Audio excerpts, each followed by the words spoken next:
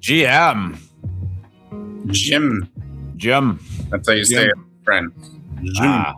Jim. From the Jim region of France.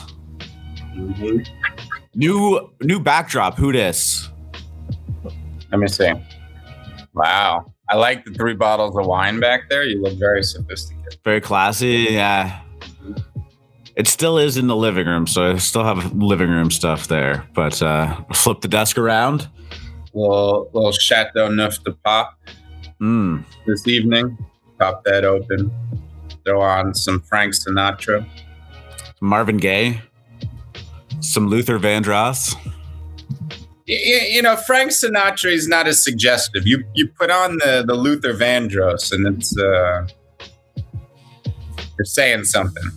Oh, I was just that Kanye song, Slow Jams. Marvin, yeah. So Luther Vandross, Little Anita, definitely set this party. Love it. Yeah, you knew exactly what I was talking about. Jammer.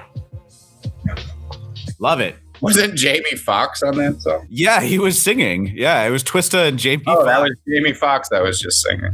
Yeah. They actually in the Kanye documentary, they show Jamie Foxx in the studio recording that with them. It was hilarious just to see him. They're all super young. He's an interesting, dynamic guy, that Jay. He did Ray Charles, and he was like, "I'm done. I did it." Oh yeah, he really hasn't been in a whole lot lately, eh? Oh my god, he did he win an Oscar? The fuck it. I think he's won a couple actually. I think did he win one for Collateral too? Good movie. Maybe. Tom Cruise. He was the cab driver. Yeah. Once you've done that shit, it's it's going through the motions after. How many movies can you do? I don't know. Each. I want one robe. I want one pair of flip flops. I want a beach. All right. I don't need possessions. This is what he's thinking. This is not what FMC is saying. I like that. I'm just saying. Vincent, wasn't he just in Spider-Man? Maybe. I haven't seen it. What? I haven't watched a lot of movies lately, if I'm being honest with you. Is it the Spider-Man or is it Spider-Man? What the hell is this? Like the Batman. The Batman. I do want to see that. I love Batman. I don't want to see it. Everyone's saying it's good. Once everyone starts saying something is good, I'm like, all right. Hipster FMC. Did it? Yeah. No, it's all good. I get it. What was that? Tiger King. Tiger King was the perfect example. I know you've said to watch it. It's great. But especially like peak pandemic, right? March, April, May 2020. Everybody was watching it. Everybody was still talking on social media. And I felt like I had just seen it. Yeah. And I know I haven't. I know there's a lot to it, but it washed out for me. I just think that most of us have Tiger King inside of us, but we control it. So when we see somebody like Tiger King saying what we want to say and feeling what we want to feel, it allows us to live out that part of ourselves without actually, being a lunatic, as he was. Ooh, we've got a heated discussion going on now. SBM saying Batman sucks, Spider-Man much better. Ooh. Respectfully disagree with you, my friend. They're not gonna like my take. You know what? Honestly, I was so infatuated with the Nolan Batman movies. They were so good. Okay, Donatello. The Darcells and the losers are both doing very well. We don't need to compare. They're both amazing cooks by amazing teams. Both fabulous. Yeah. Loser, yeah. GM guys, Fleur Lafay, Vincent, SBM, Hermano. Got 100 of those spots for AM. Nice little 60 ETH airdrop there from AM. Losers, yeah. Fuck yeah. Amazing. Bomber, Jonatello, Cambo, hey now, what's going on? Thanks so much for joining us today, guys. Sorry about yesterday, but real life does kind of get in the way sometimes. Gonna have the same thing going down on Thursday. Also, gonna give everybody a heads up. At some point They're doing fire alarm testing in my building. Sometimes that's early, sometimes in the afternoon. Have no idea. Free market, I'll probably just give you the signal. And if I have, it won't be as aggressive as the last time that it happened, though. That one was like each unit testing, and they had to come in, so that was a bit different. But then I could just rant about how happy and enamored I am for my loser fam. Kylie J. I'm so fucking happy for her. Yeah. Well, we'll get in that. You want to do the ye old drum roll? GM, everybody, and welcome to episode 91 of the Alpha Mint Morning Show, hosted live on YouTube and Twitch TV. It is March 15th, and I am your host, R2 Degen, joined with me, as always, Free Market Capitalist. Hey, Cow. Hey, Cow. Yes, exactly. Man, I missed you yesterday. The first time, and I'm going to say 90 episodes, but it's actually longer than that because we didn't originally start doing this with them recorded. This is just the 91st one that's actually up on YouTube and Spotify. How the heck are you? Fabulous. Things are good. Weekend was good. I feel like $3 million. That's $6 million. As good as I felt a few days ago. That's good. Nice little 6x in the mental health department, the physical health department.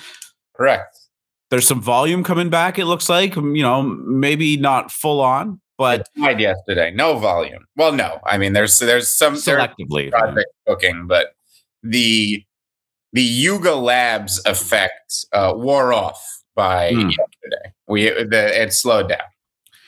The attention span of that was short lived, but yeah, couple projects doing really well. Raid Party continues to crush. I know we talk about that a little bit, but it is actually very exciting what's going on with that.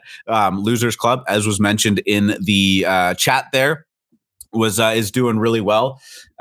Bored Apes actually went on quite a run on the back of that announcement and really kind of got off the mat with the floor being below 75 and coming up on 90 ETH. We're definitely going to be touching on that. I'm just happy to be back up on the stage with you, my friend. You want to talk some crypto, talk some S&P, see what's going on there? Yes. I love S&Ps. I miss them sometimes. They call to me. I say, "Where are you, Papa?" Well, you still seem to have a pretty good grasp on what's going on there. Rather, you're just not getting into the nitty gritty of it. You know how sometimes when you're too deep in something that like you miss the forest for the trees.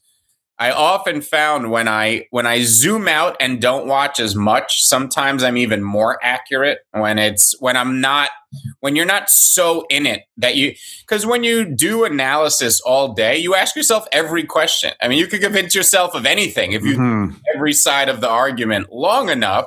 So you end up going in a circle. When you just take a 40,000 square foot high view of things, sometimes you see the ball better. So I've been enjoying kind of watching S&Ps again because it had been a few months, and yeah, I feel like I'm seeing the ball well. It's nice.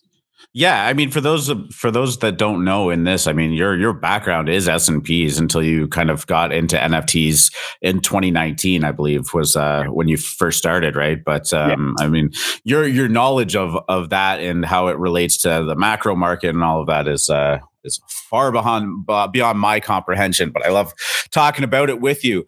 Over the last 3 days, I have lost my screen. There it is. Over the last 3 days, we've seen Bitcoin and ETH not really do a whole lot of anything. On the 7-day, we're looking at slightly green, about 2%. But over the last 5 days, other than that big pump up last week, we talked about Biden signing the crypto executive order. There was some fear around it, and then it turned out to not really be anything at all. If anything, it might have been even considered bullish. It had a nice little pump there, and it has kind of returned back down. I think that was around Monday that it settled back down. But yeah, we are looking at basically just sideways action for the better part of a week. typically sideways action means good things for NFTs, but that's not always necessarily the case. We're kind of just, it feels like we're in this a little bit of an equilibrium right now where we're waiting for something to happen, whether it's ETH pump, an ETH dump, volume to return to OpenSea, some influx of exciting mints going down for NFTs. Like we're kind of just in this holding pattern. I feel like we're kind of just waiting through the macro market, maybe in the bigger picture, waiting for hopefully some good news out of Ukraine and Russia. Yeah. So if you're not familiar with moving averages, these would be price averages over designated periods of time. People tend to work with the 50-day moving average, the 100-day moving average, and the 200-day moving average. Those are the most often used. When looking at shorter term timeframes, I look at the 8 and the 13th exponential moving average, which is a little different. But they're all pointing down right now. That is usually an indication that we are in a bearish trend and rallies should be sold. And so far, that has been correct every time. Every time we have run up into the shorter time frame moving averages, we've been smacked down. That said, it looks like it's trying to put in a bottoming process right now, as every time we get down near the lows, we get a violent snapback. As in order for us to breach the lows, we need a news catalyst event. Everything that can go wrong within reason is priced in right now. If we had some sort of news that Russia was pulling back, that tensions were easing, and we did get hint of that today, which is why the market is even up off its lows where it is right now, but it's not really rallying. It's kind of just chilling. We need some sort of news catalyst to break us either way right now. The longer nothing happens, the more likely we go up, as shorting a board market is a recipe for disaster. And we will see. We have kind of been stuck in a range now for the entire month of March, bouncing between the lows and these short-term moving averages. So I'm watching closely whether we can break back above 4220 on the S&Ps and then 4,300. If we can get above 4,300, we should see blue skies ahead. So. Yeah, I mean, looking at the Bitcoin and ETH charts over essentially the beginning of the year, we had a pretty big dip right at around New Year's. And then from then on, I mean, we've been topping out at 43,000 multiple times, and then, or 45,000, sorry, multiple times. And like you said, every time it goes on a rally, it just gets smacked back down. But eventually, and this is the hard thing about trading, and I know you don't want to, it's like looking at the roulette table, right? You say, oh, it's been black 6 times in a row. It can't be black a 7th time in a row.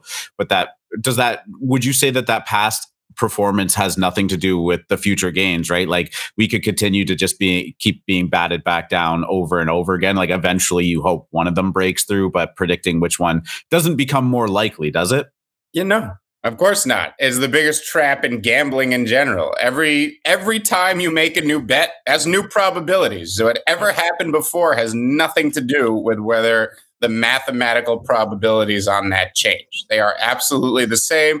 Every time you make a new bet with the same odds, gamblers will convince themselves they're either in streaks going one way or the other and adjust their play based on that. The most successful traders base their plays on numbers that work out over time, not the streaks they think they are going through. That's expert mode shit.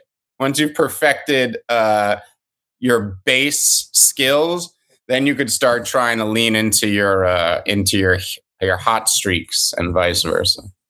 Yeah, it's like when you keep getting dealt pocket pairs and you say, "Oh, I'm going to play this one because eventually I'm going to hit," and you're like, I haven't hit a trip in 12 times. Like this is going to be the time. Like doesn't work like that. Here's the thing: once you get to a certain level where all the shit we talk about on a daily basis is muscle memory, then you could start working that really advanced theory shit where it's like when you notice you're starting to heat up, you just put your foot on the gas without thinking about it. That but it takes some time to get there. In my experience, if you do that too early, and when you aren't ready, you're just gonna run into a wall. And the discipline, the discipline to slow it down once you've got, you know what I mean? Like that's another thing too. It's like we convince ourselves every full on bull market that we've seen in NFTs and crypto. The biggest trap that I find myself falling into is this belief that it is just going to last forever. You start to calculate, if it goes up at this rate by 2024, I'm going to have this much and blah blah blah. And that's something that I've worked very hard to start talking myself out of. Right? Is once you feel like this is it, is that then you're kind of reversing your mentality and pumping the brakes a little bit. True lucky streaks last about 2 to 3 months in my experience. I've gone through a few of them, and I am talking about situations where you cannot do wrong. When you make the right move, it works out. When you make the wrong move, it works out. I remember going through streaks in poker where I knew I could do anything I wanted. I could literally do anything I wanted, and whether it was a bluff or whether I went in with the worst odds, somehow the hand was going to work out, and it didn't. And that shit'll last 2 months. The thing is, if you forget to take your foot off the brake, you get wrecked. The progress and fuck it up in 3 days. So. Mm-hmm. Yeah. Oh yeah. It's 100% true. Gotta love the good old run goods in poker. Holy, your own personal bull market. I don't think I've ever. Look, I mean, there were guys that went. Remember, who was it? Was it Chan, who was just good for like 4 years or something? Like no matter what.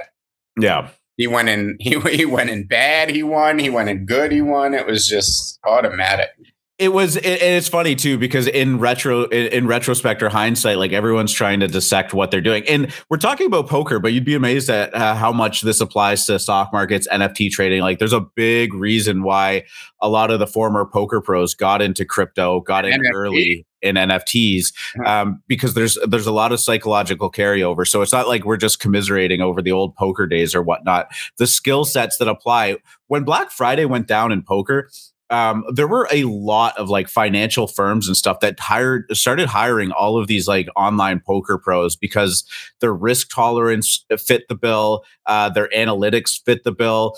And as Free Market said at the beginning, it's this idea of playing the numbers game in that that this is a 60% positive outcome over the long term, and you got to just keep hammering it and hammering it and hammering it, because that over time will build, it will grow, right? Even if the short term is a little bit painful, and that discipline is incredible. But going back to poker, it's funny because some people just had such good run good. They burst onto the scene. They'd run up to huge amounts of money, and people were trying to figure out what they were doing differently that was working so well. And it turned out that there was a handful of them that were just on a crazy lucky streak and heater, and they lost it all. And we're going to see that with NFTs too. Yep. No, completely. I remember a few of them. People who came from other, they weren't poker players. They came in, it was unconventional because they weren't students of the game, and they'd go on crazy fucking streaks for a year. I forgot his name. It was this former hedge fund guy who came in and just went on this crazy streak for a year. But yeah, it's the exact same skill sets. And, the playing the numbers, being regimented, and playing the long game, that's all table stakes, right? This is the base. And you can have market performance at that, right? You know what market performance is? The S&P makes 10% do anything.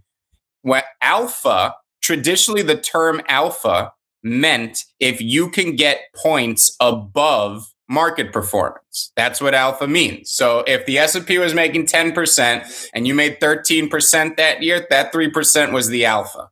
Okay, that's what you were getting paid for. So you better hope your fees were less than that to keep your clients. All right.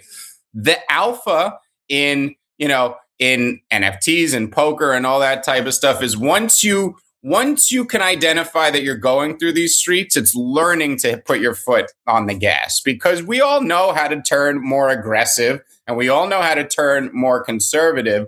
But if you are using If you are experienced enough to learn when to do that, that's what takes you to another level. That's what makes you the people who return 20, 30, and 40% a year compounded.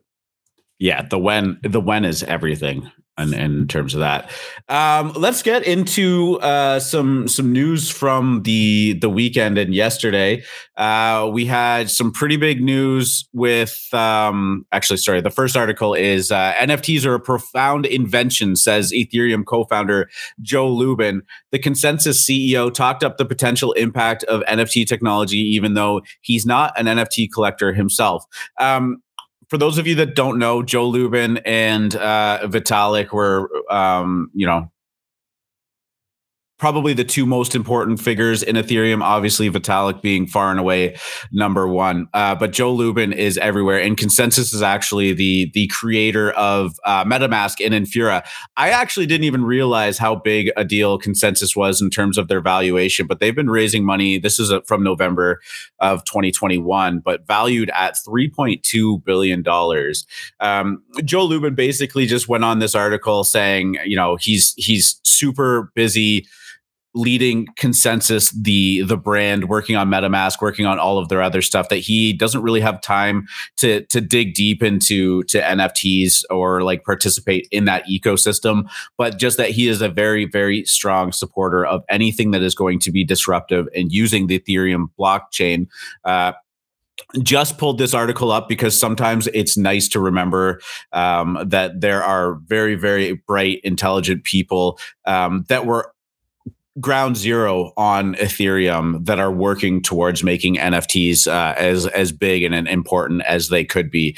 So this is a great advocate, and this is just a great article to see, especially in these times where the volume is a little bit down. Maybe you're feeling a little bit squirrely because you're seeing some NFT projects pump, but not the ones that are in your wallet and blah, blah, blah. And it's nice to just have a good reset and just realize that there are incredibly, incredibly talented and incredibly intelligent people working on the ecosystem that you love so much. Joe Lubin. Yes, Joe Lubin is very smart. I'm curious as to how much money MetaMask makes and what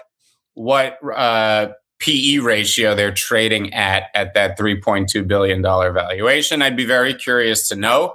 That seems cheap to me, but I don't know what their revenues are on just my gut. If I was just guessing, I would probably value it closer to $10 billion.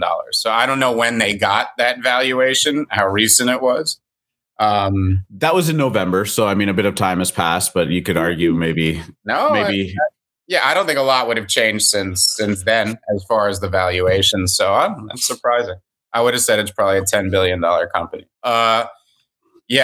The thing with NFTs, we've talked about how it's going to change so much. I think we're already seeing one of the big changes from last summer is that there's really no more public mints, right? And the bot arbitrage has reduced a lot of the edge there was in this minting.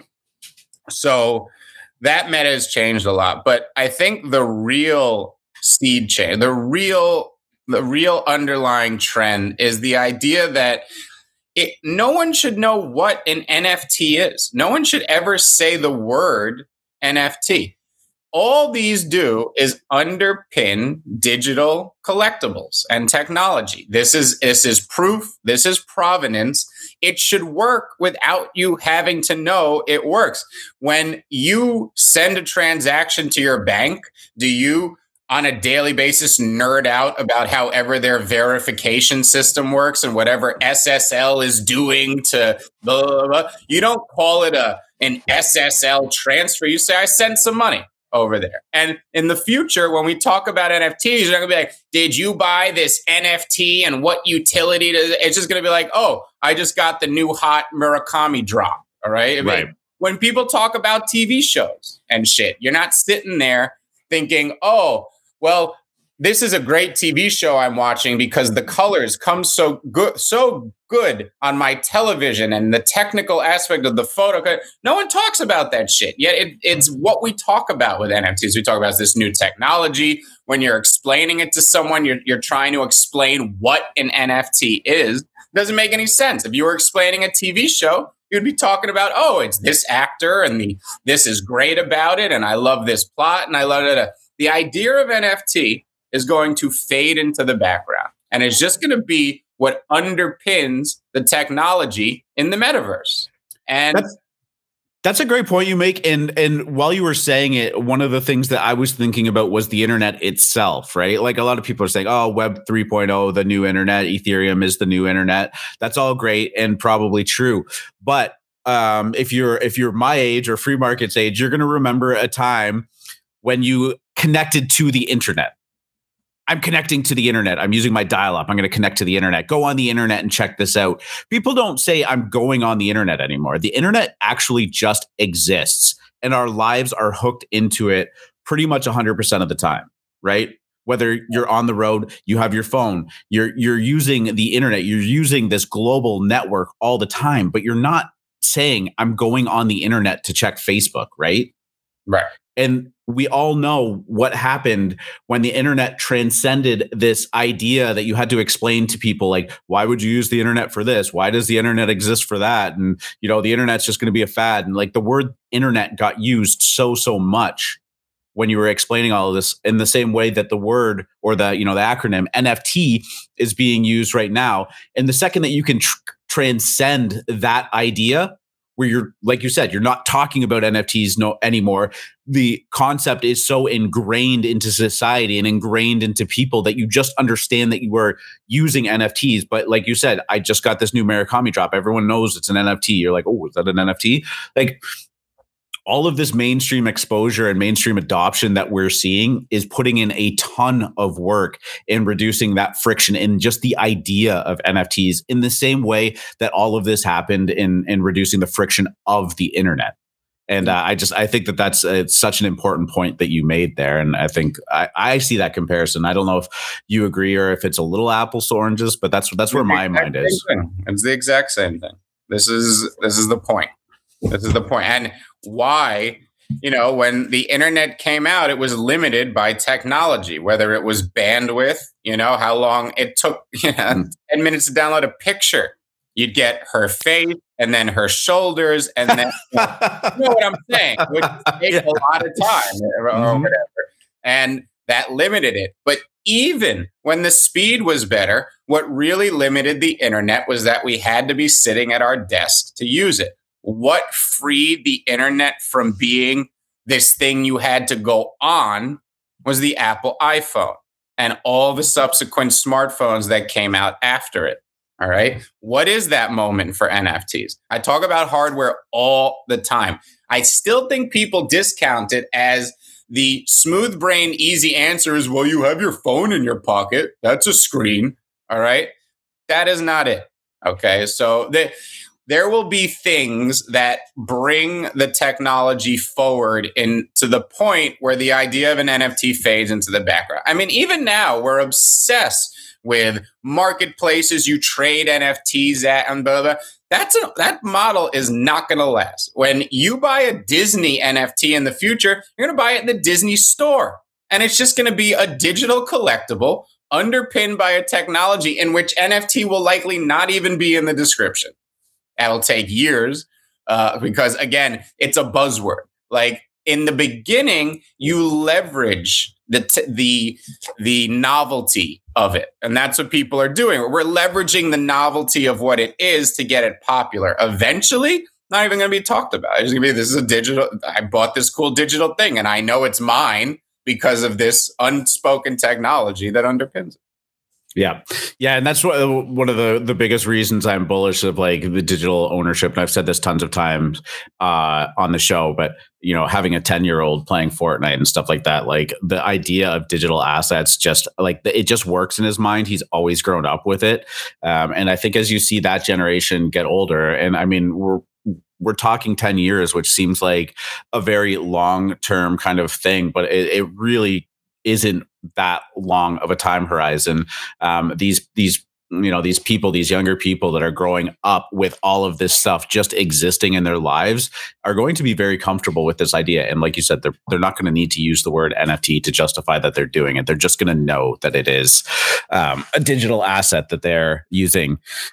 Going back to wrap up this article real quickly, Joe Lubin basically just saying, like, the power of NFTs are kind of still not even fully realized, but that he's doing what he can to enable as many NFTs, as many disintermediating technologies to come to life. So yeah, very bullish article on that.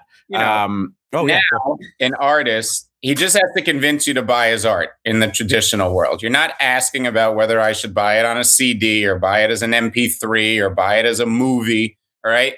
When we're discussing these things, it should be like, oh, check out this cool man's art, right? But right now, it's like, oh, check out this NFT.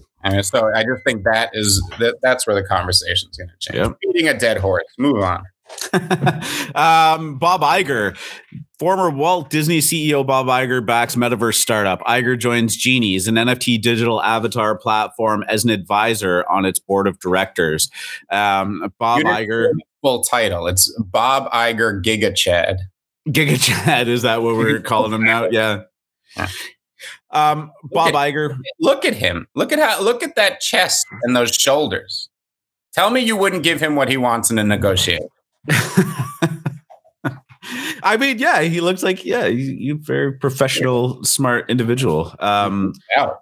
What he did for Disney under his tenure there is nothing short of absolutely remarkable. I mean, Disney's always been a juggernaut, but his vision of buying and merging all of these gigantic IPs under the Disney umbrella. We're talking about Star Wars. We're talking about Marvel, all of this stuff. I mean, he kind of might as well be considered like one of the creators of the metaverse in Disney's own regard. One of the, Disney was all over Twitter, NFT Twitter this weekend, talking about acquisitions and all of that stuff. Bob Iger, obviously not part of Disney anymore, but definitely still has those connections. Jumping into advisory role on a board of directors for anything to do with NFTs is insanely bullish. We always talk about, forward-thinking individuals. Bob Iger is definitely, top of the class with that. And I mean, how many signs do you want that this is going to be? Bob Iger isn't, stamping his name on anything that he doesn't believe in, especially at this age in his career. Genies is on the Flow blockchain, so maybe a little bit disappointing that it's not something that's Ethereum centric. But again, just having a mind like this in the space, that especially from where he came from, is massive. Yeah, I mean, he is, for lack of a better analogy, the Steve Jobs of media. Okay, that's a great analogy. When he came into Disney, Disney was failing. Disney had, and not failing in a going out of business sense, failing in a QC sense, quality control. What was coming out of there? They had a string of absolute bombs. Their animation studio wasn't putting out anything. Lo and behold, they buy Pixar. Okay. And Pixar breathes this life back into Disney, putting out, arguably some of the best films of all time, cartoon or not, at Pixar. Brilliant move. And then to lean into that and pick up Marvel and Star Wars, this is completely credited with rejuvenating Disney's creative culture. And now Disney itself is putting out movies on the level of what it used to. Okay. Complete renaissance from where it lost its way in the late 90s and early 2000s, all largely credited to Bob Iger. And we heard the rumors after the Yuga Labs acquisition about Disney being the next one to make some noise. The two being talked about are Vivi and Flow. This could be either why the rumor on Vivi even started. It could also be why the acquisition is going to happen, because Bob Iger is over there and suggesting that it would be a good fit. Oh, yeah. I mean, if the current executives of Disney are going to listen to anybody, especially, the way that they parted ways, which was good. I mean, that is literally the best connection that you could possibly have. And, Disney is going to need to leverage a chain like Vivi or Flow for new products that they want to put out. If they're going to sell some sort of, I don't know, trading card pack or something related to one of their hot properties to a bunch of kids, can't be any gas involved. So it obviously has to be one of these gasless networks. That said, really cool post yesterday by Zero Beta asking the best minds in the game to speculate on if Disney released a 10,000 PFP collection of every character, one of ones, every character ever, all the way from Mickey Mouse down to fish number 3 in Finding Nemo, right? So every character, okay. What would Mickey Mouse, Disney, and all of them go for on L1? What do you? Oh my God! What do you think Mickey Mouse, an auction on a one of one, the only one of one Mickey Mouse by Disney on L1?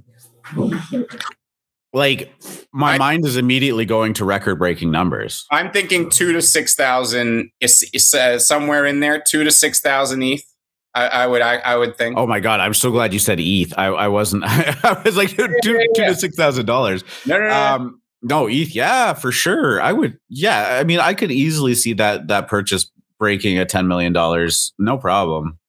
I mean, while maybe the optics wouldn't be great, you don't think a billionaire like Bob Iger, who is a Disney fanatic and probably has Disney memorabilia all over his house, wouldn't want the one of they'd happily drop 10, 20, who knows? So, that was a fun exercise. Goofy, I'm sure Goofy would get thousands of ETH. And who do you think would be the biggest name in that IP then? Do you think it would be Mickey Mouse? Would it have to be? Oh yeah, have to be Mickey Mouse. But my mind immediately went to Luke Skywalker. It's very interesting too. That's very. I would think that would be a separate collection. I would think we're talking. Oh, okay. I thought you meant under their umbrella. Yeah, I'm wondering if you would even put Pixar in there. I'm thinking Disney core characters, because there's probably 10,000 core characters. You could probably do 3 collections. You could probably do a Pixar, a Star Wars, Marvel, and a traditional Disney. But yeah, fun to think about. And I will say this: I think that while it's very obvious that the first thing Disney will do will be one of these E-list marketplaces that they're sniffing around, I think that what's really going to happen is there's going to be an arms race for high quality NFT collections, as right now, Yuga Labs, I believe, is trying to position themselves to be one of the larger media companies. They want to compete with Disney. They literally want to compete with Disney. They're going to be buying up what they consider the hottest NFT properties. And I expect Disney to get in there and start bidding for the ones they think fit into their brand as well. Well, actually, and that's a perfect segue into what Yuga Labs did over the weekend too. But I agree with you. I mean, Yuga Labs really has a solid footing. Just sounds corny to say because it's more than that. But a huge grasp on the NFT and the Web3 world right now. But based on what they're trying to build, based on who they're hiring, based on some of the valuations that they've gotten from these VC firms and whatnot, they are, like you said, trying to leverage themselves into a giant entertainment property that is Web3 native, right? Because forward-looking thinkers are seeing Disney as the obvious player to move in, and by extension, there's going to be a lot of other traditional media and entertainment enterprises that are going to start working their way into, and for them to even have a chance to compete with them, the time is now for them to start building that base, building that umbrella, and really kind of pushing their influence as the de facto Web3 native brand. Of course, everybody knows, I'm sure at this point, that Yuga Labs acquired the CryptoPunks and the Meebits IP from Larva Labs. The rumors are true. Yuga Lab has bought the rights to CryptoPunks, and it's granting Punks holders full commercial license. I think we're still waiting on some concrete numbers to come out of this. I don't know where I saw this, but I saw a rumor of $300 million. I don't know if that's true. Do you know anything about the concrete numbers of how this actually happened? Well, the rumors, and I will stress these are rumors. The rumors are that it was a $300 million deal for the IP, which that actually sounds about right to me. I would guess that the Punks IP is worth 500 million, and the Meebits is worth about negative 200 million. So they had to pay a premium just to take it off your hands. Yeah. So that is obviously I think it's the biggest news that's ever happened in this, within the industry, irrespective of large outside entities coming in. That said, it could be larger than Nike coming in, given what's happening here. These, are the two only recognizable brands in NFT. You talk to anybody who isn't familiar with NFTs. If they know any, it's going to be one of these two. It's either going to be Bored Apes or it's going to be CryptoPunks. There were quite a few ramifications of this deal, both perceived as good and perceived as negative. You have one reason that Punks had such a rough year last year was the licensing. Okay, Larva Labs really was not doing anything for CryptoPunks by design. This was an experiment when it came out in 2017. They were put out for free. This was not something Larva Labs ever intended to do anything with afterwards. Okay, they was just here, try these out, see how they go. They become what they are, and people have talked about this a lot. What they are historical artifacts. Doesn't mean they're the first, okay? Because we know since then, every historical phrase, we found 80 other things that people were experiencing, whatever. It's not about them being the first, okay? They were the first to make it. And that's important, all right? Because the reason Punks came into the modern lexicon is very easy to say. It's Sotheby's. That is the one reason Punks became what they became. Because while crypto people had already been paying millions of dollars for these things, it was when it moved to a traditional art house, an auction house, and sold that they became popular, have a cultural premium. Now, the other side of Punks is the decentralized aspect. I think people liked the fact that they were rebellious in a sense. They were these things that were put out, and they represented the decentralization ethos that many in Ethereum hold high, and that is what they live their lives by. The idea of them not having these licensing rights was a conflict for many people. And we know that Larva Labs had signed with United Talent Agents. So they were going to use these punks in a movie. I think that was the speculation. And many punk owners were like, how could this movie not be cringe? Don't do it. You're out of your minds, blah, blah, blah, blah, blah. Well, Yuga Labs buys punks, and the first thing they're announcing is now they are yours. You may use these punks as you wish. Now it's dual licensing, so may Yuga Labs, but you can now use these punks as you wish, whether it's in your own product, whether you want to change them, whatever it is.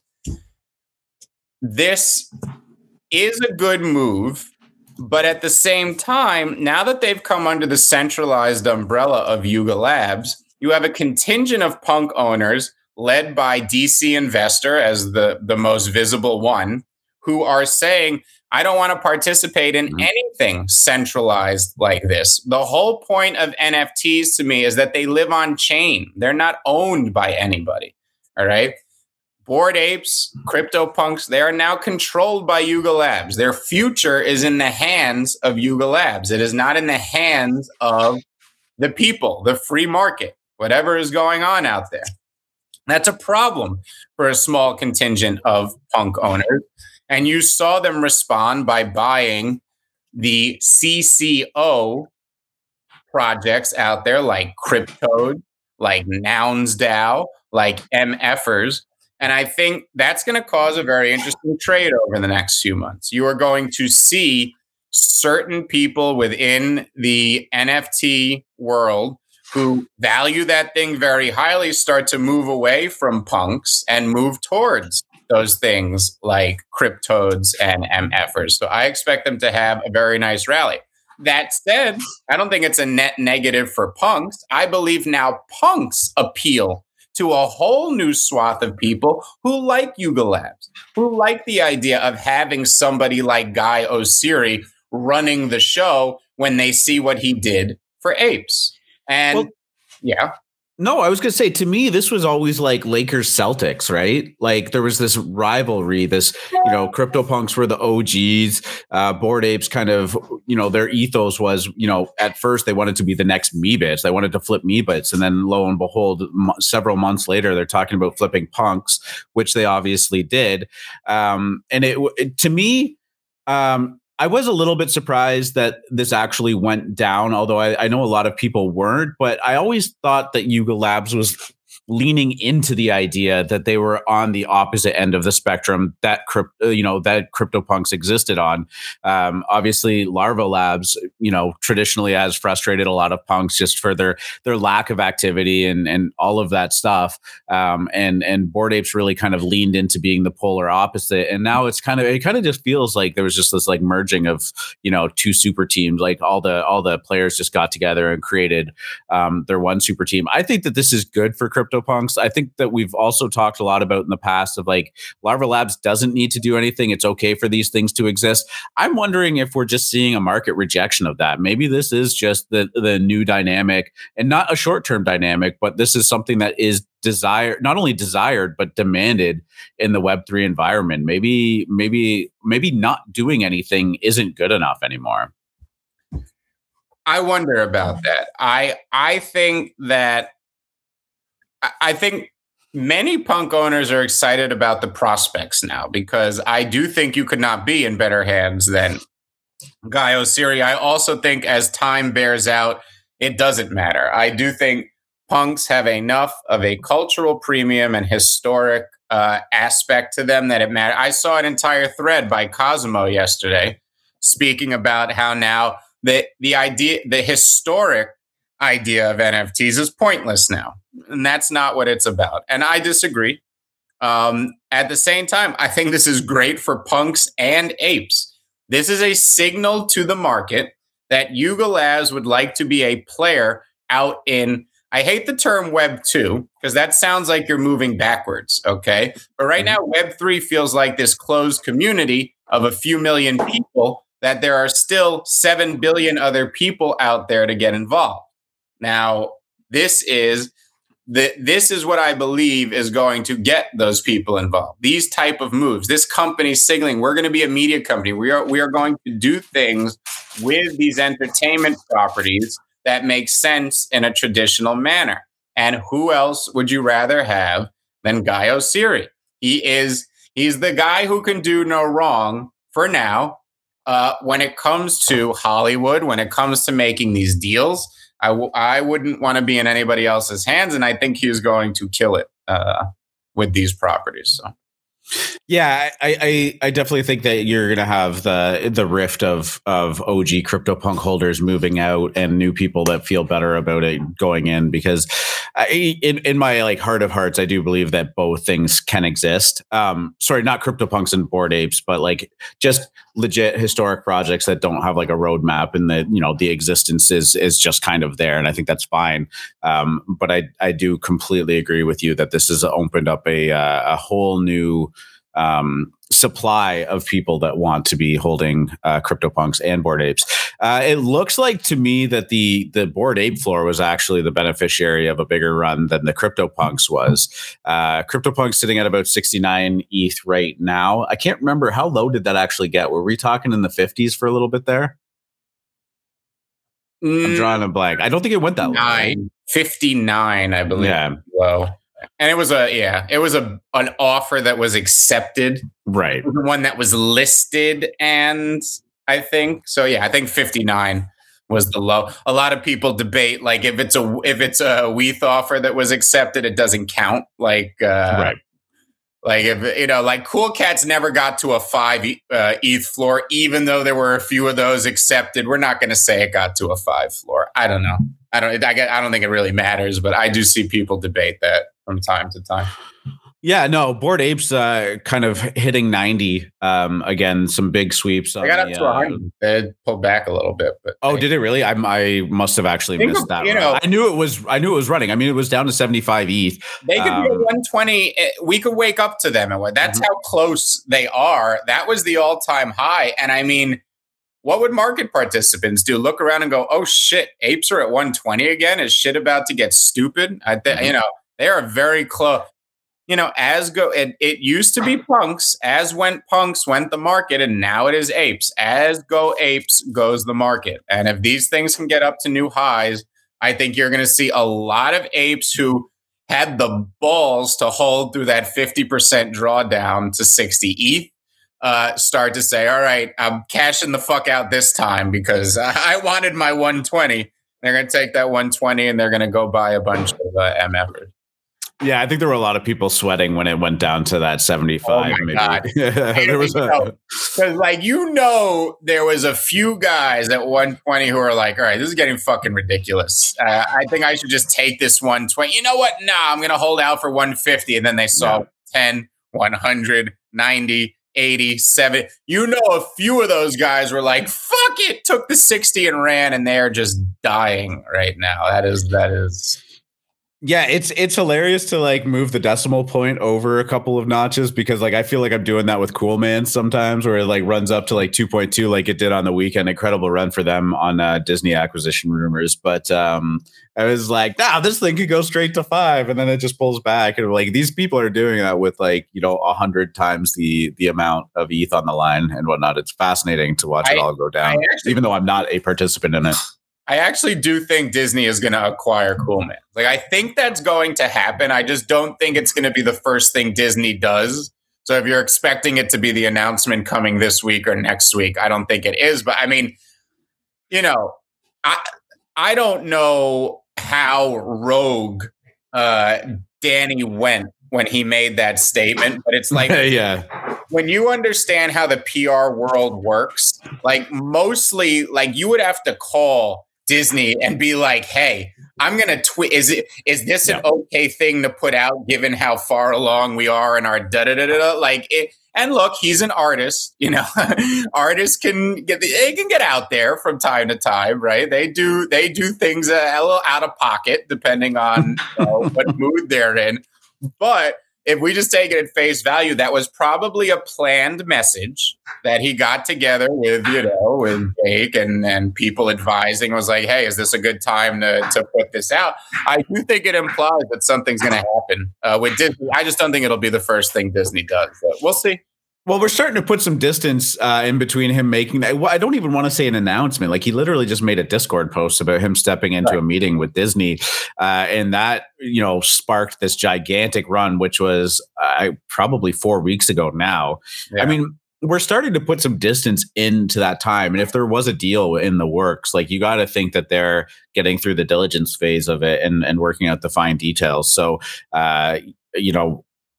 if something were to be announced and provided it wasn't like this, like very, very strategic timed announce that there's external factors, I could see that coming to fruition in the next 2 weeks. If there is actually something there, and I'm trying not to get too ahead of myself.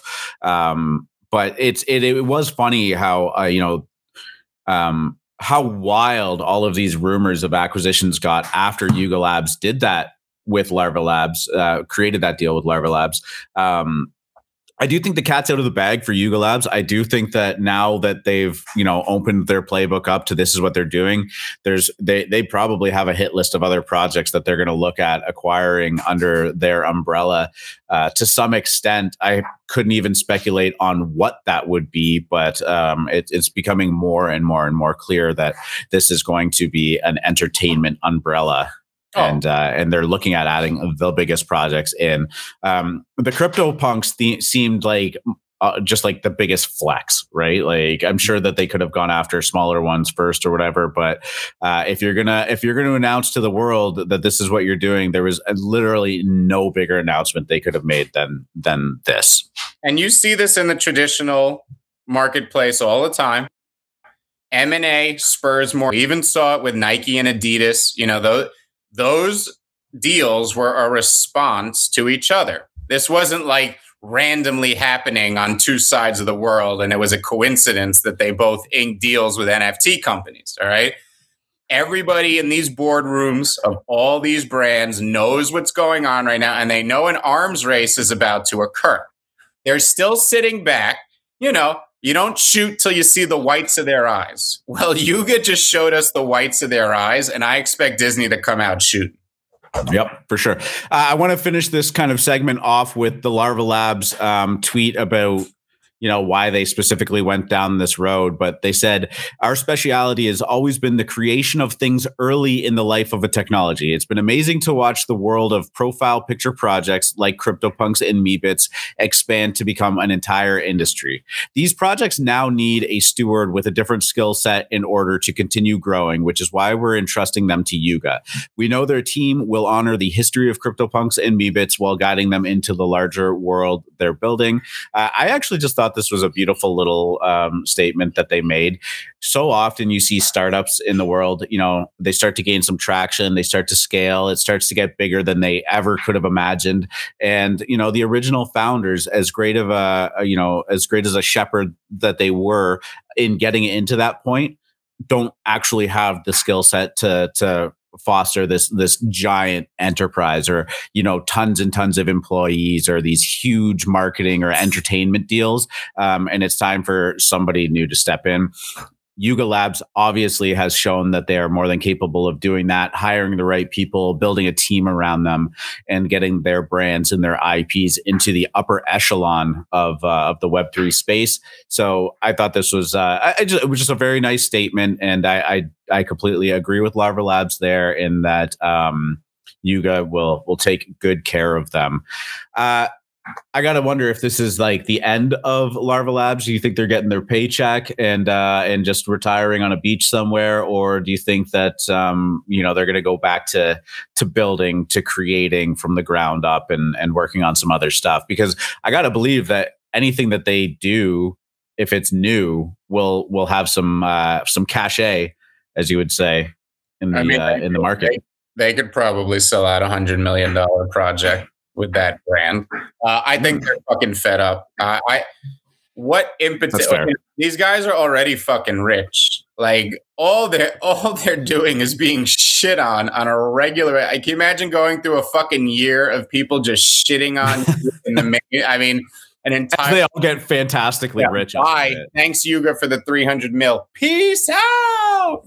Yeah, I would go to an island and never look at a pixelated fucking picture again.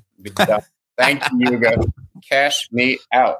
I mean, it's true. It's funny that in the face of this, free mint, although it was a couple years ago, and they were relatively cheap up until probably about this time last year when they started to go on the run.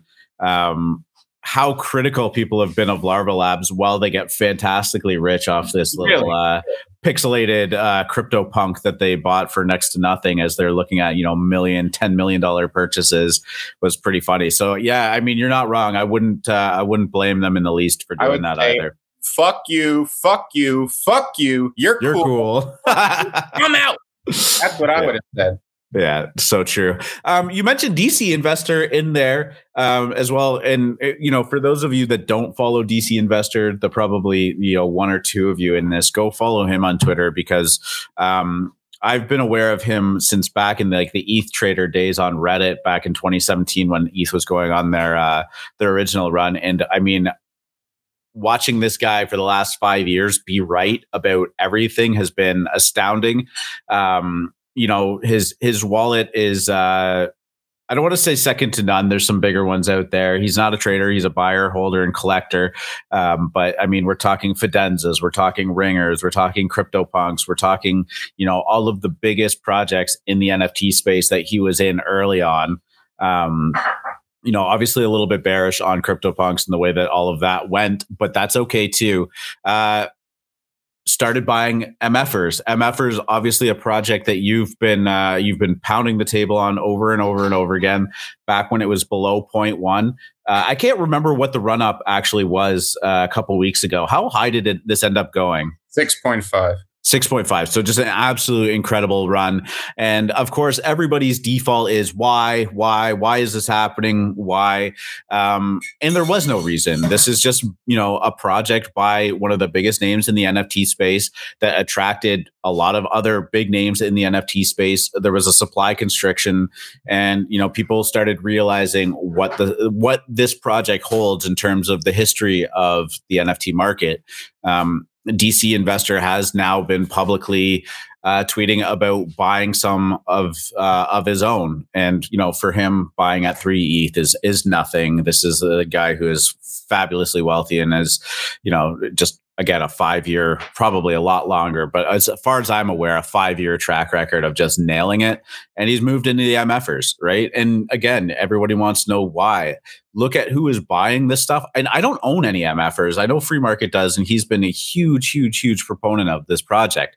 But I saw DC Investor post on Twitter about buying MFers and why, and loading up on them and buying some rare traits and all of this stuff. This, to me, if you want one of the biggest seals of approval on a project, it would be DC Investor. This is why when you have conviction on something, you should just buy 50 and forget about it, because my original thesis, which still is the main reason that I like these things, is because this is the most important meme in our industry by the most important memer, and you've essentially fractionalized him. This is a fractionalization of Satoshi. This is 10,000 shares in Satoshi. If Satoshi remains relevant, if he can continue to put out memes, it only adds to it. Even if he went away now, there would be enough there. But he continues. Everything he does, this is different than a traditional artist, because for a traditional artist to continue to add value, he has to make more work, which is naturally dilutive. All Satoshi has to do is keep memeing, keep being relevant, keep elevating his status to legendary. And that was the thesis. That's what these are. They're the greatest meme in crypto history, up there with Doge and Bitcoin. Now, they're getting that recognition in even more ways. The idea that this is the decentralized project. This is the project nobody can own. There's no IP for sale. There's nothing to buy. You own your MFers. This belongs to it's not like these Fugazi communities going out there and doing spaces every day and telling you the same things over and over. No, this is a real community bonding over something real. I made a statement on this show that MFers were flip punks. It may have been a little flippant at the time, but I will tell you right now that I have never been as bullish on MFers. And I made a pretty great trade from December until now, and I unloaded them because I just, again, great trade. Even at 6, I thought they were going to 10 ETH. Well, what am I risking 6 ETH for, 60% for to hit 10 ETH? Whatever, cashed out, okay? Now, given the recent development, as we know, I was already long-term, but given these recent developments, I genuinely believe these are getting to 30 ETH this year. I'm liquidating things I love so that I could buy them before they get to 4 ETH. I have never been so bullish on MFers or CCO projects in general. I think that the real movement that tried to present itself last year through bullshit things like funks are now going to rain down on MFers, Begone punks. I mean, honestly, Begone punks could be the fucking play. I'm telling you right now that, yeah, he's focusing on these things. DC Investor is going to land on Begones any day now. And that collection is going to do something stupid. They should be 10 ETH. They should be 1 to 10 ratio to punks. And punks are going back to 100. Begones are going to go to 10 ETH. And CCO is now one of my favorite theses looking into the summer run that we're about to have. And you know who will start talking about Begones a lot if they start to go on a run? Kobe! The guy who has, 700,000 followers and is just an absolute, so revered in this space. I guess I'd say the problem is right now he's 100% troll mode. So who knows what his He has gone full. I love it. I mean, I wouldn't have it any other way, but he is an absolute performance act at this point. I love it. Yeah, MFers definitely going to be one to watch. And again, like, just the writing on the wall, a DC investor, like, if that meant if MFers meant nothing to me before, which isn't true, but if it didn't, like, seeing DC investor in there to me is that big of a news. Like, I mean, this guy has been around forever, and he just completely gets it. Began Punks, no, Began, BGAN. Yeah, I'll pull it up for you guys. I mean, Free Market and I are both.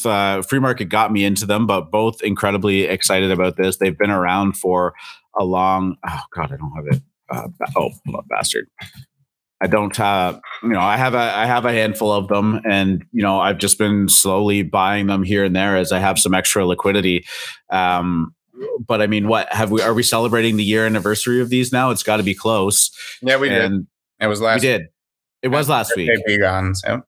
Right. So we're not talking about some August, September, October, January 2022 project where it's just like, let's pump this shit out. This is a fascinating generative PFP collection with the variety is just absolutely insane. The colors are insane. The traits, the glitchiness of them. There's some that are just completely fucked up, and those are some of the most revered ones as well.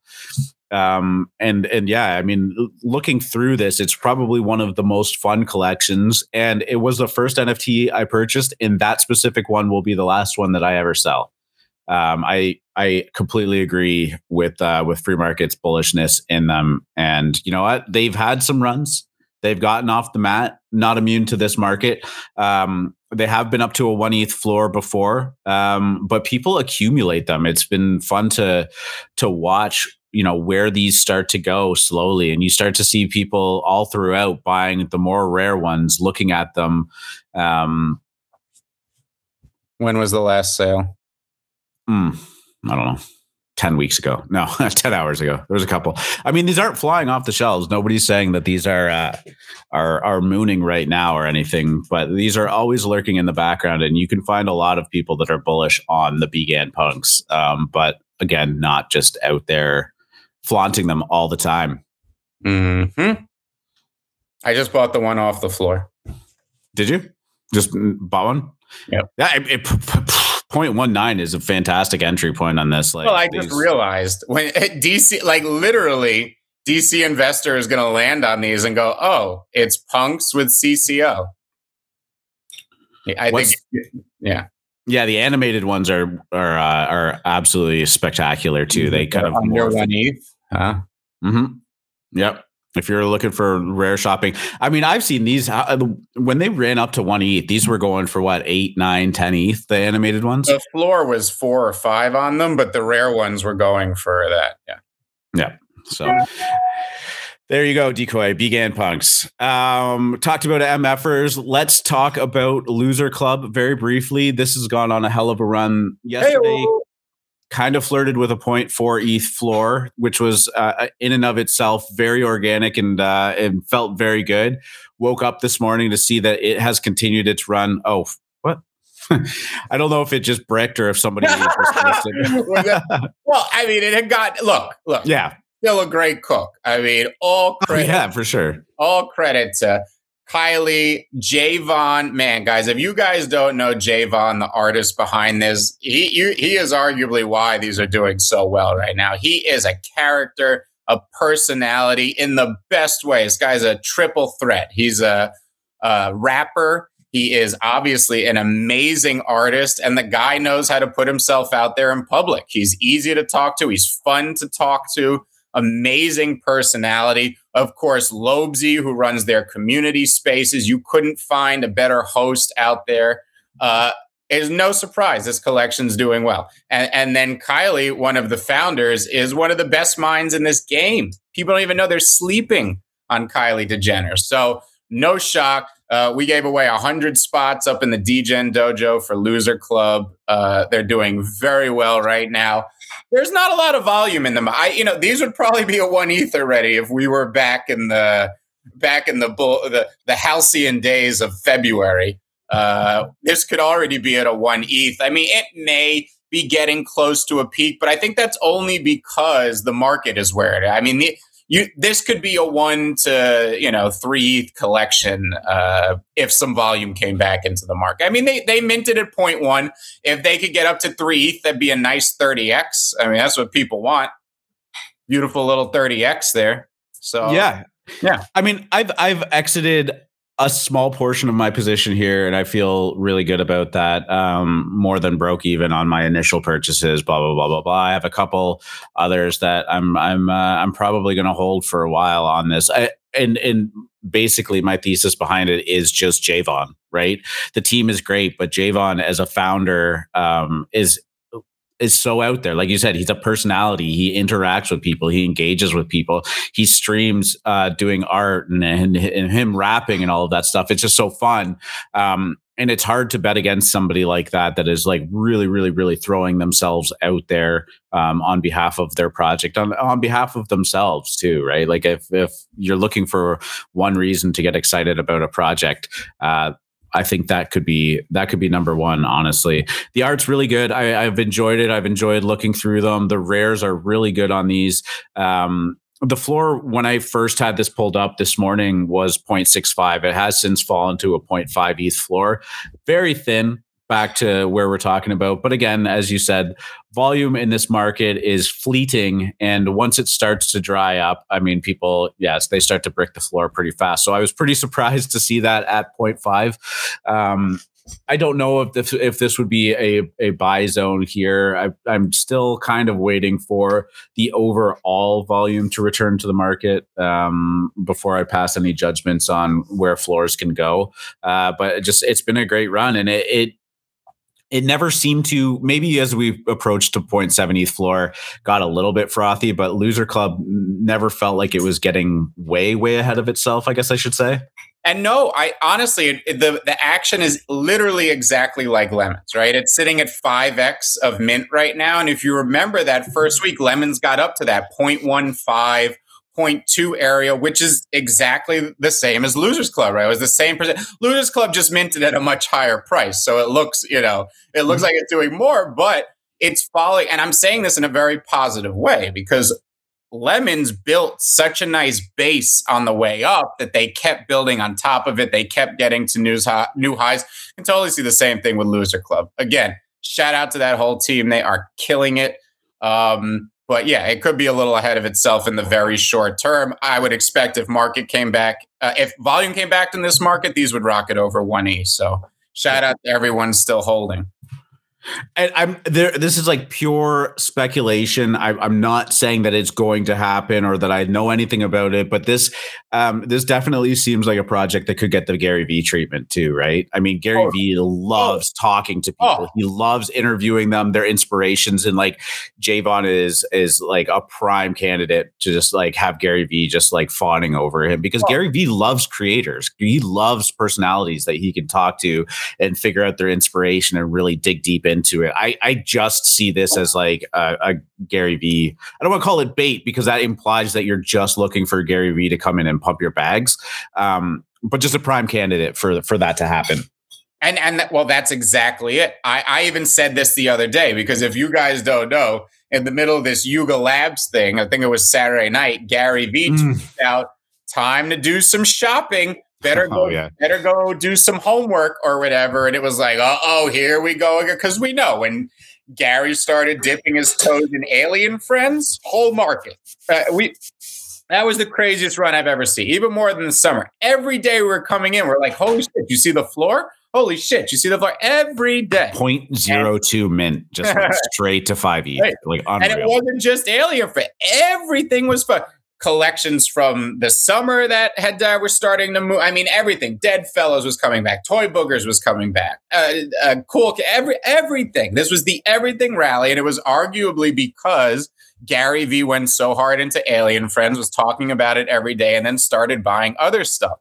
When he tweeted that out the other night, gotta say, Losers Club jumped right into my head with that personality of Javon there, the art being so good and the messaging behind like, oh, we're all losers, banding together against the right up Gary V's alley. So you know what else I love about this project is, it had this whole backstory of him being the artist for Fishy Fam that got ditched and dumped on, and people rally behind it. But that story is almost never even talked about in this project because the project itself is actually so good. It's so different, and it's all about Javon. It's not about the shit that happened in the past. It's not about, leveraging the debacle that Fishy Fam was and using it to springboard your own project into existence. I'm sure that a lot of people found out about Losers Club that way. But it really has just formed this real existence in there. And they didn't bring it up once. I've never seen them be like, take that Fishy Fam. Like we got the last laugh. Nothing like that. I was in all their spaces. I was in the losers table with Lobesy. It was all just genuine, good fun. No one was bringing up the past. It was just about what are we doing now and where are we going in the future. So yeah. Shout out. Great cook. Love the losers. Let's go. Let's talk about a couple more things on the docket. I've got the 10KTF Gucci Grail Mint Pass is up. The minting was going down. It is minting for 1 ETH. It is sitting at 1.145 1.145. So it's 14% over the mint price right now, and we're looking at about 3,000 of them minted last time I checked out of 5,000. We are coming up in the final hours of the original raffle winners being able to mint. So I think that ends at 1 p.m. Eastern, and then they're going to move on to the reserve list. So we're, trying to get a grasp on how many of these things are actually going to mint and where the floor price is going to go. Personally, I did win the raffle. I was able to mint one of these. Unfortunately, maybe I didn't do my diligence properly. Maybe I missed something. I didn't realize that this mint pass was going to require you to have one of the profile picture projects so that you could kind of convert it or mint a new one that's like Gucci'd out or something like that. So you need to have like the Bored Ape Kennel Club, Bored Ape Yacht Club. The list is all there. The Pudgy Penguins, et cetera, et cetera. So I actually don't have any of those projects in my wallet, and I can't actually use the mint pass. So now I'm sitting here thinking like, I'm not actually sure what I should do with this. If I wait for it to mint out and hope for a little bit of a run here. Gucci in the past, being in NFTs, have garnered a lot of attraction. We talked about their super plastic was sitting at a 6 ETH floor last week. I think it was up to almost 10 at one point earlier on in its existence. But yeah, I mean, if you minted one of these, congrats. I want to see some of the actual stuff that comes out of the mint pass on this. But yeah, if you're a part of that, keep an eye out for it. Did you see some of the previews, or have you seen anything with this project, or kind of just aware of its existence?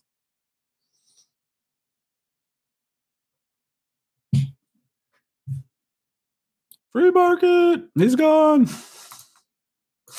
I saw an Oni one wearing Gucci. Yeah, exactly. It looked good. Yeah, it looked really good. Yeah, I'm really just trying to like figure out. So my bull case on this is that there's 5,000 of these mint passes. You get to apply it to one of these. I think it's 12 or 15 profile picture projects, of which most of them have at least a 10K supply. So we're talking 100 to 150,000 different PFPs. And I'm trying to just figure out, I'm like, are people going to want these profile pictures to be like Gucci, Guccified, if that's a word? And I'm just like, I'm thinking like, if I kind of just, steal, diamond hand these into the mint, because they do expire on the 18th. Like once that goes down, I mean, it's kind of over for these. So I, have some short-term choices to make.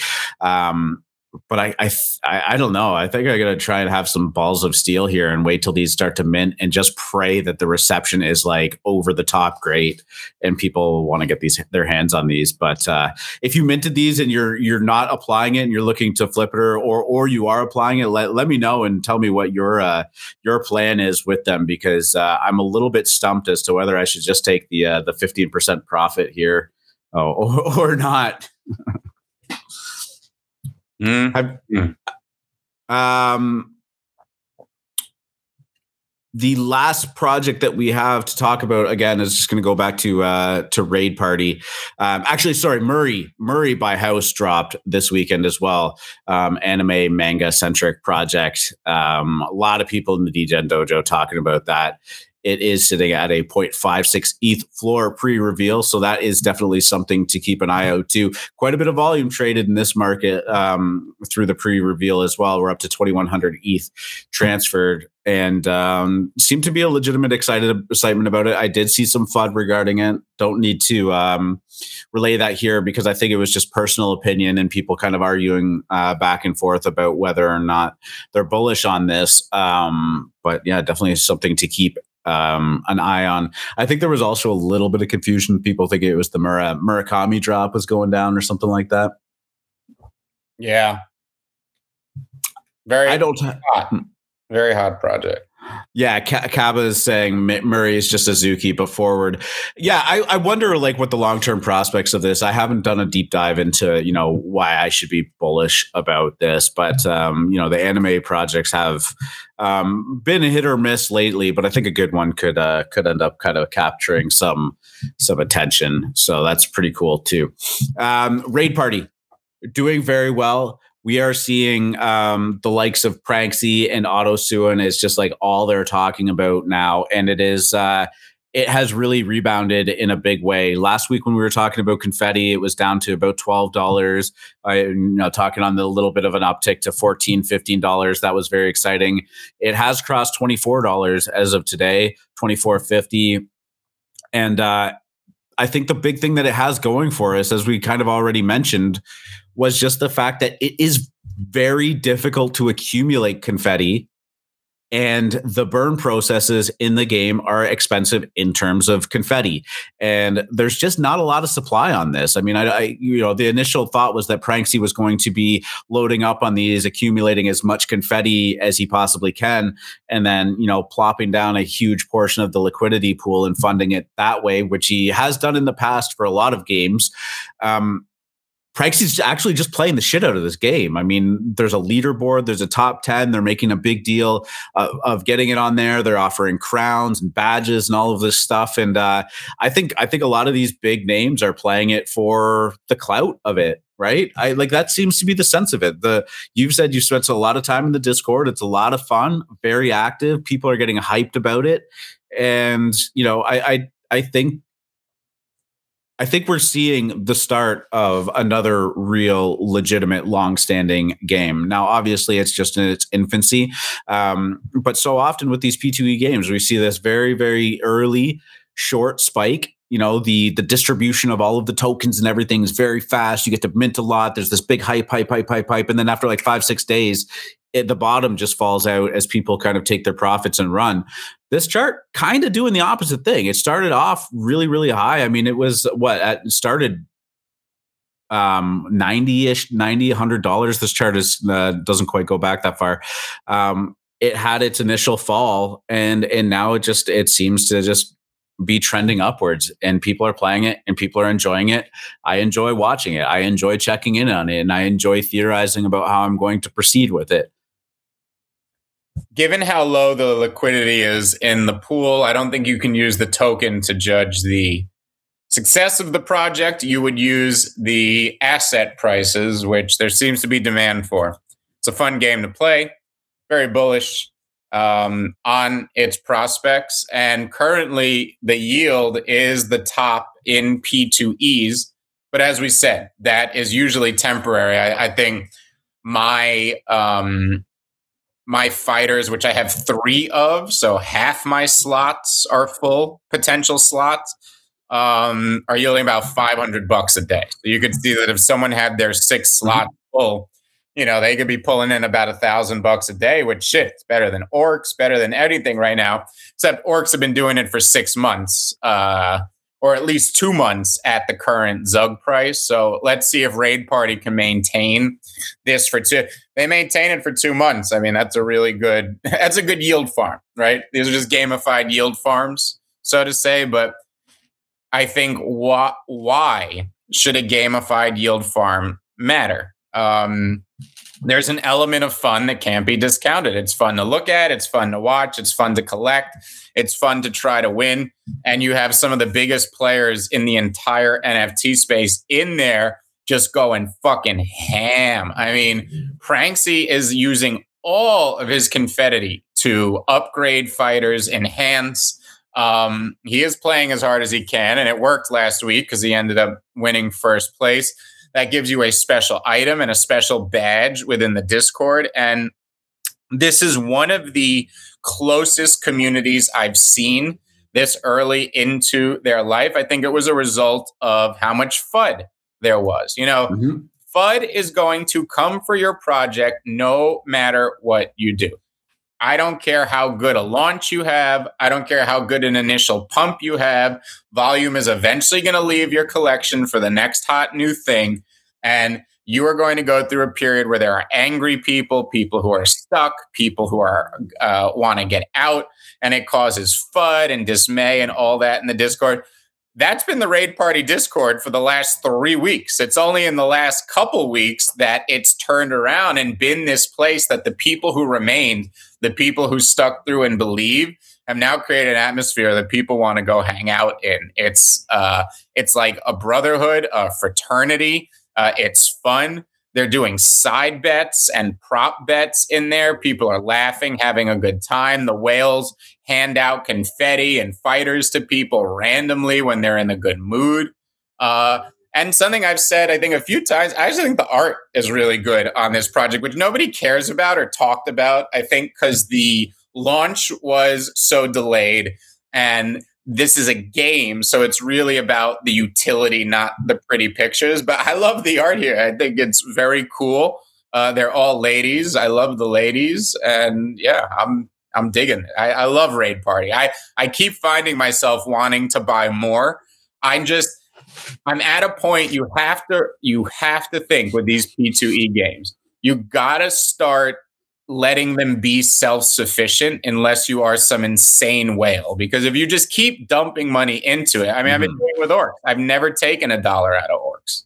I've just been reinvesting it back in, which again, for better or for worse, but it's just something to consider, I would say. I mean, at that point, you're just betting on the team to continue to contribute to it in a positive way, right? And Ether Orcs obviously having 6 months of solid track record there, it feels like a lot safer bet. As I said before, I mean, Wolf Game kind of pulled out of that and managed to rebound and is still doing really well. But a lot of those games, when we went through that meta in, I want to say November and December, really just they had their 5 minutes of fame.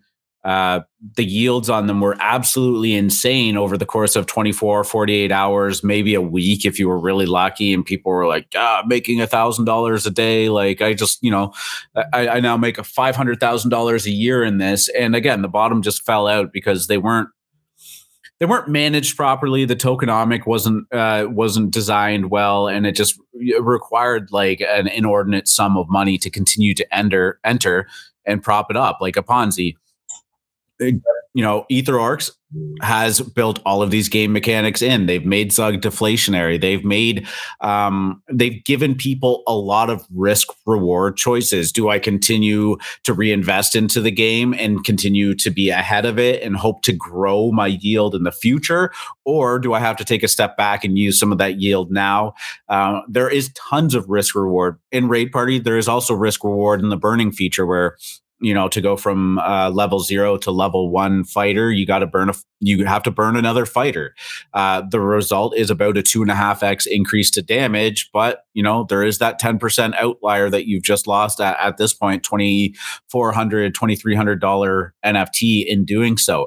Those choices create a lot of different strategy that works for a lot of different people. Do I think that I'm ever going to be able to compete with Pranksy on the leaderboard? No, but the game is providing me enough choice and enough thought process for me to still be able to enjoy it independent of how far, or how much I'm keeping up with those people. I never expected to. I'm never going to try to. I don't have the funds to compete with them, but they've managed to create this experience that works for kind of everybody that's falling in on the spectrum of how they're participating in it. And, the floor price and the price of confetti has been very, very positive as a result. And I'm enjoying it. I actually was able to free up a little bit of liquidity for my own, needs from Raid Party already. And sure, I took a little bit of a short-term hit in terms of my confetti yield. And, would I have a little bit more today than I would have if I hadn't sold one fighter? Yeah, a little bit, but that also helped me out in the short term too. So it's already providing value to me, and I think to a lot of other people. So it's been good to watch. It's been fun to dive into it, and there's no doubt that they're going to continue to work on the mechanics, add stuff to it, like Aetherorcs. Whether or not it's the next Aetherorcs, I mean, we can't even start to say that until you get a couple of months of proven track record and whatnot. But I think they're on the right foot. The end game for all of these projects has to be a very cheap point of entry into a tactile, movable metaverse. I believe that's what they're all gearing to. What you are in right now is the early investor character building, rarity building phase. Okay, that's what all of this is. As it is, it could never continue. Like, nothing you're looking at could be the end game. The end game has to be something where many hundreds of thousands or millions of players can come in for under $50, have a good time playing, and maybe their potential to quote unquote earn is nothing compared to those of us who got in early in the game. Remember, you're essentially now part owner in Fortnite. By having these early assets, and however these games develop and whatever characters they come out with for the masses in the future, if it's on Polygon, if they pay, $5 to get a character, who knows exactly how it's going to work. But that is the eventual end game. And the profits that would normally be paid to shareholders and the board are going to be redistributed amongst the people who believed in the game early, built up the early characters, and created the metaverse that the new players are playing. Yeah. Very excited to be participating in Raid Party. And I'm very happy that I ended up holding through all of that FUD with the delays that they experienced. It's one thing to say, like, and I was happy with them for delaying when they recognized that the game maybe wasn't up to the standard that they wanted to create. It's very hard to just say, like, look, it's not going to be ready for a little bit. There was a lot of fun, and I get it for some people, like, totally understandable. You do kind of go through this mental exercise of, like, okay, like, is this going to be ready on time? Is this ever going to be ready? But you know what? Sometimes just a little bit of patience in this market can pay its own dividends, right? Like, we're in an environment right now where patience is of the utmost importance, right? Because I think we all believe that it's the lack of volume and all of that stuff is going to end. It's when, right? And those who are patient, those who are careful through this time and not trying to force anything, rush anything, I think are going to be the big winners coming out of it. In July, when everything is at its highs and you are convinced it's going twice from where it is then, and how could it not? There's literally no way it can't. That's when you're going to start selling. I'm going to remind you. You start selling then, because you're going to have to sit there in August and watch a lot of the things you sold go even higher, and you're going to be clawing and crying and pissed. Ideally, you're on vacation and not watching, but if you are sitting and watching, you are going to feel FOMO. You're going to want to get back in. But come September and October, when this market inevitably dies, and everyone around you saying everything's going to zero and it's a bubble and PFPs are dead and NFTs are dead and that was it and you will be very liquid. and you'll be going around and buying everything at an 80% discount. And going into December, you will see a portfolio multiplier that will allow you to wear a shirt that says GMI. Gonna make it. We gonna make it. I don't think I'm ever gonna buy a shirt that says GMI. I don't know. Guys, if anybody wants to join us up on the stage, I think we could probably go for another 15 minutes. If anyone wants to come say GM to us, if you're a Moon Lounge member, the link is up in the AM show chat. Just want to say shout out to Alan, who picked up a BGAN as well, number 5773. Dope. Welcome to the BGAN squad, crew, whatever you want to call it. Glitch is also saying, not to shill here, but he wants to share a happy moment. He's got a project called The Lost Glitches, and they've just reached a 20% fully staked milestone. Congrats, dude. That's awesome. Happy it's been going well for you, man. Happy Homies, Hermano. Have you seen this project? I don't know. I've just Googled it, looked it up on Twitter. Haven't seen this before. But looks like it's launching on the 18th, which is Friday. 0.06 mint price, 10K supply. Is that a fucking lemon on its head? Scroll down. It is. This is what we're talking about? Yeah. Some AirPods. I don't know, man. I mean, it's hard to say what's going to do well and what's not in this market. I don't know if this is... I've never been in their Discord. I don't know what's up with them. What's that? Yeah. Getting Doodles vibes from it. Different style, but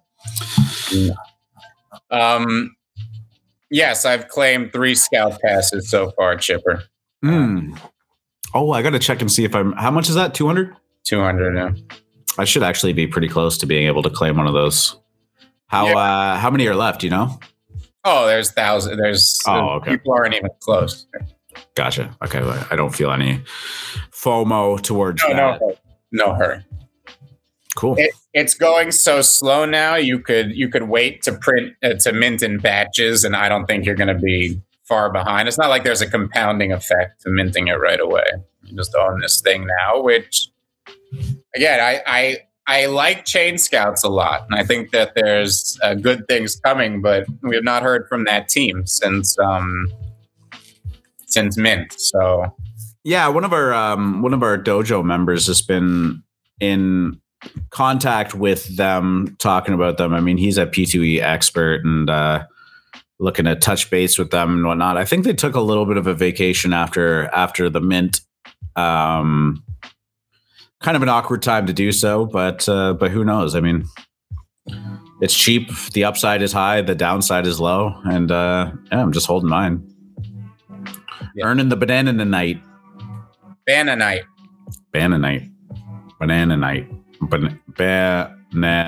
Yeah, you're right. I had at least 3 too many syllables in there. Banana night. I actually like that name a lot. It's just hard when people first read it. I had trouble the first, but once you get the Banana night, it's very powerful. Let's mine that banana. Reminds me of that song, Banana Night. Yeah. Ooh. Banana Night. When these go to 10 ETH, you know how people start making songs. That'll be the song we make. To the moon. Love the songs.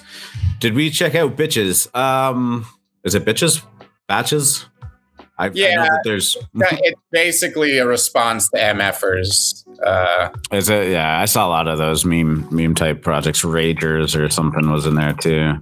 Speaking of not hearing from teams, is Enjoyers dead or what? Man, same. I don't know. It's not that Enjoyers is dead. It's that the treasure marketplace is dead. And it's not dead I'm sorry, all you treasure maxis who hate me, I know. I'm just saying that there is a very large exploit in their code that they have to patch before anything over there mints or becomes bullish again. I think it's already fixed, isn't it? Or no? I don't know. Every time I log on to that treasure marketplace, it says we are patching an exploit. Nothing is available right now. Gotcha. I don't know any details though. If Icon wanted to come on and tell us, he could, but I don't know anything about it. No idea. Antonym just dropped below 0.5 floor. What's going on with them? Was super hyped and did so well post reveal.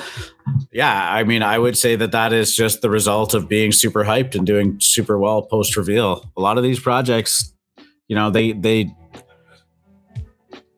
there's reasons to be excited for them. There's, the bull case for them, but in a low volume environment, these projects definitely see the attention shift to them. There's lots of volume in it and people are bored. So, the floors move, but when the volume dries up like it is across the board.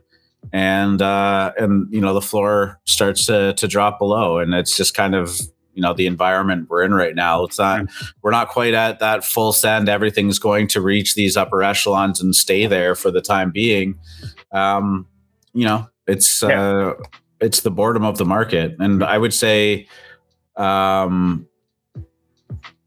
can't remember what these minted at, but even if it's hanging out at 0.5 right now, it's, good. If it's staying, if it's gone on a run. They look like 3D Siamese twins or something like that.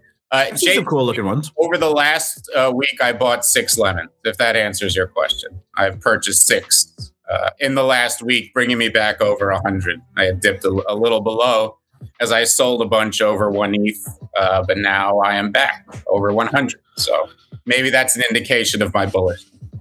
Yeah. I mean, I know I follow a lot of lemons on Twitter, and we have a lot of people that minted and bought lemons in the dojo and are holding on to them. And remember, they were cheap, right? So you minted 15 of them, didn't completely, destroy your liquidity. And it was easy to sell a couple of them, but not have to sell all of them. 15 is a nice kind of position to be in something, right? Where you don't have to make a lot of hard choices. You can sell a couple on the way up and feel good about it. But a lot of them are just like lingering in wallets. But man, I have seen everywhere people posting about their the merch that's showing up. People are still excited about that within the community. And that's important. Yes. Remember, these are attention tokens. Okay. And there have now been 3 projects that not only copied the Lemons playbook, but also lured over the Lemon community by putting traits in their collections. Now, these things are going to be temporary. In 3 months, everyone will have moved on to a new shiny toy. But the communities that remain steadfast, and you can see that in the evidence, are going to come back even harder the second time around. And that's not just Lemons. There are other ones out there going through a similar thing. Crypto Mories is such a good example. I mean, this is the perennial whipping boy that routinely makes new highs and then gets whacked down to absurdly low. Which project? Crypto Mories. Oh, yeah. Right? This is the perpetual whipping boy of this market. And it's just, there's so many projects that are like that, but I say this a lot. Projects that had a moment, okay, they always have a second moment and a third. And given what's going on behind the scenes there, super bullish there, JCV. Alan's asking about Zombie Club going up to a 2.5 ETH floor. Never even heard of it. Maybe on the back of Asian stocks absolutely tanking. People are moving into NFTs. Not sure, but maybe there's something there. I am going to say no to that. Okay. The Hang Seng was down about 5% last night before I went to bed. And when a stock market is down 5%, it is pure risk off mode. People are not rotating into illiquid JPEGs. They're rotating into cash and hiding in a corner until shit stops going down. I'll have to do some digging on Zombie Club though, because I haven't heard of it myself. But anything that runs up to a 2.5 ETH floor is worth checking out. Man, I actually do you remember this Mad Meerkats project? Sounds familiar. I think Charlie was a mod in there for a little bit. Like we're talking like October, November time. Like just this, like it was a kind of had a Bored Apes vibe of it. Apparently that's at like a 4 ETH floor now. They didn't mint out, they cut supply. I just saw that going down in the dojo before, but I have to check on that too. Add Meerkat NFT. find here.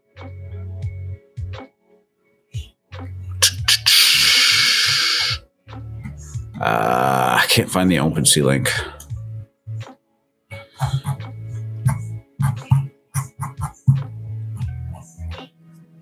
I'm not sure. We'll follow up with that later. What do you got going on today, my friend? Oh, there it is. Chilling, vibing.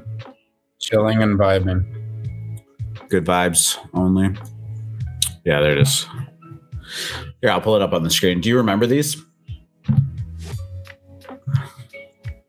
I do. Yeah. It's Bored Apes buying them. I don't know. They burned the supply though. 777 They of look them. like Bored Ape. Except, yeah, they do. Very much that style. Just like the crane. I'm wondering if the craniums are being bought because they're Bored Ape copies.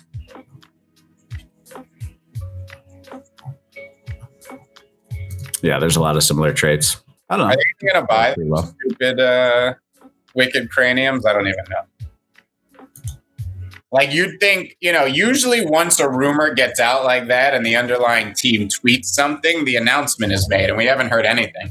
Wondering if that wicked cranium is bullshit. Bullshit.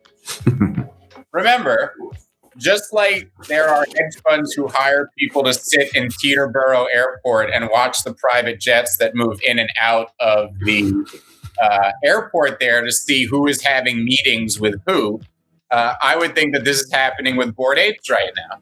And some intern sees them take a meeting with someone on the Craniums team and they put out a report that Craniums are, who knows? This is Wicked Craniums? Wicked Craniums. What's that floor at? 0.3? Oh, Wicked Craniums. That's a 0.19 right now. what is it? 0.19. 0.19. Well, good luck to the skeletons. I don't love these. may the odds be ever in your favor. I don't look at these and immediately go, oh, interesting. Losers, they boomed hard. GM Tom Nook, you're coming in at the tail end of the show. Free market. Anything you want to touch on before we wrap this MFer up? I don't, but I like the MFers. Thank you for the reference. Yeah. Throw that in there whenever I can for you guys. Thank you so much for tuning in. Happy to be back on stage with you, Free Market. If anybody is coming in late to the show, the bulk of the conversation was definitely about Larva Labs, Yuga Labs. We talked a lot about Bob Iger getting into NFTs. That's going to be a big deal and something you should watch for as well. Good stamp of approval. Crypto stocks kind of trading sideways, looking for a run there. Losers Club going on a hell of a run overnight. Raid Party had a good discussion about Raid Party, why we're bullish on that, and what we're looking for out of that project. And then just hanging out. Appreciate that. Appreciate everybody tuning in once again. I'm happy that I dodged the fire alarm testing. I'm sure that's going to be starting any minute now. So on that note, guys, we're going to be doing a show tomorrow. We are not going to be doing a show on Thursday, but we will. We'll see you tomorrow morning. Free Market, you want to do the thing? Good luck. You got rugged. He said, "Good luck at the table, D-Gens."